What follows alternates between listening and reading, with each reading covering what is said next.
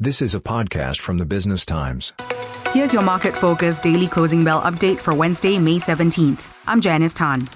The Straits Times Index opened 0.3% lower, closing down 1.25% at 3,173.84 points, amid unease over US debt talks. The top five gainers were Yangzijiang Shipbuilding, up 2.46% at $1.25. Singapore Airlines rose 1.86% to $6.02. It recently reported a 32.7% net profit increase for the second half of the year. Emperador closed up at 50.5 cents, Thai Bev ended higher at 59 cents, and Jardine Cycle & Carriage was up at 34.69.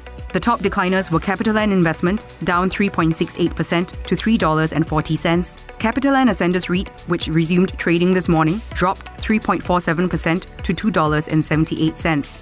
Today, it closed its private placement at $2.72.7. This was launched yesterday to raise at least $450 million, part of which will fund the acquisition of an R&D facility.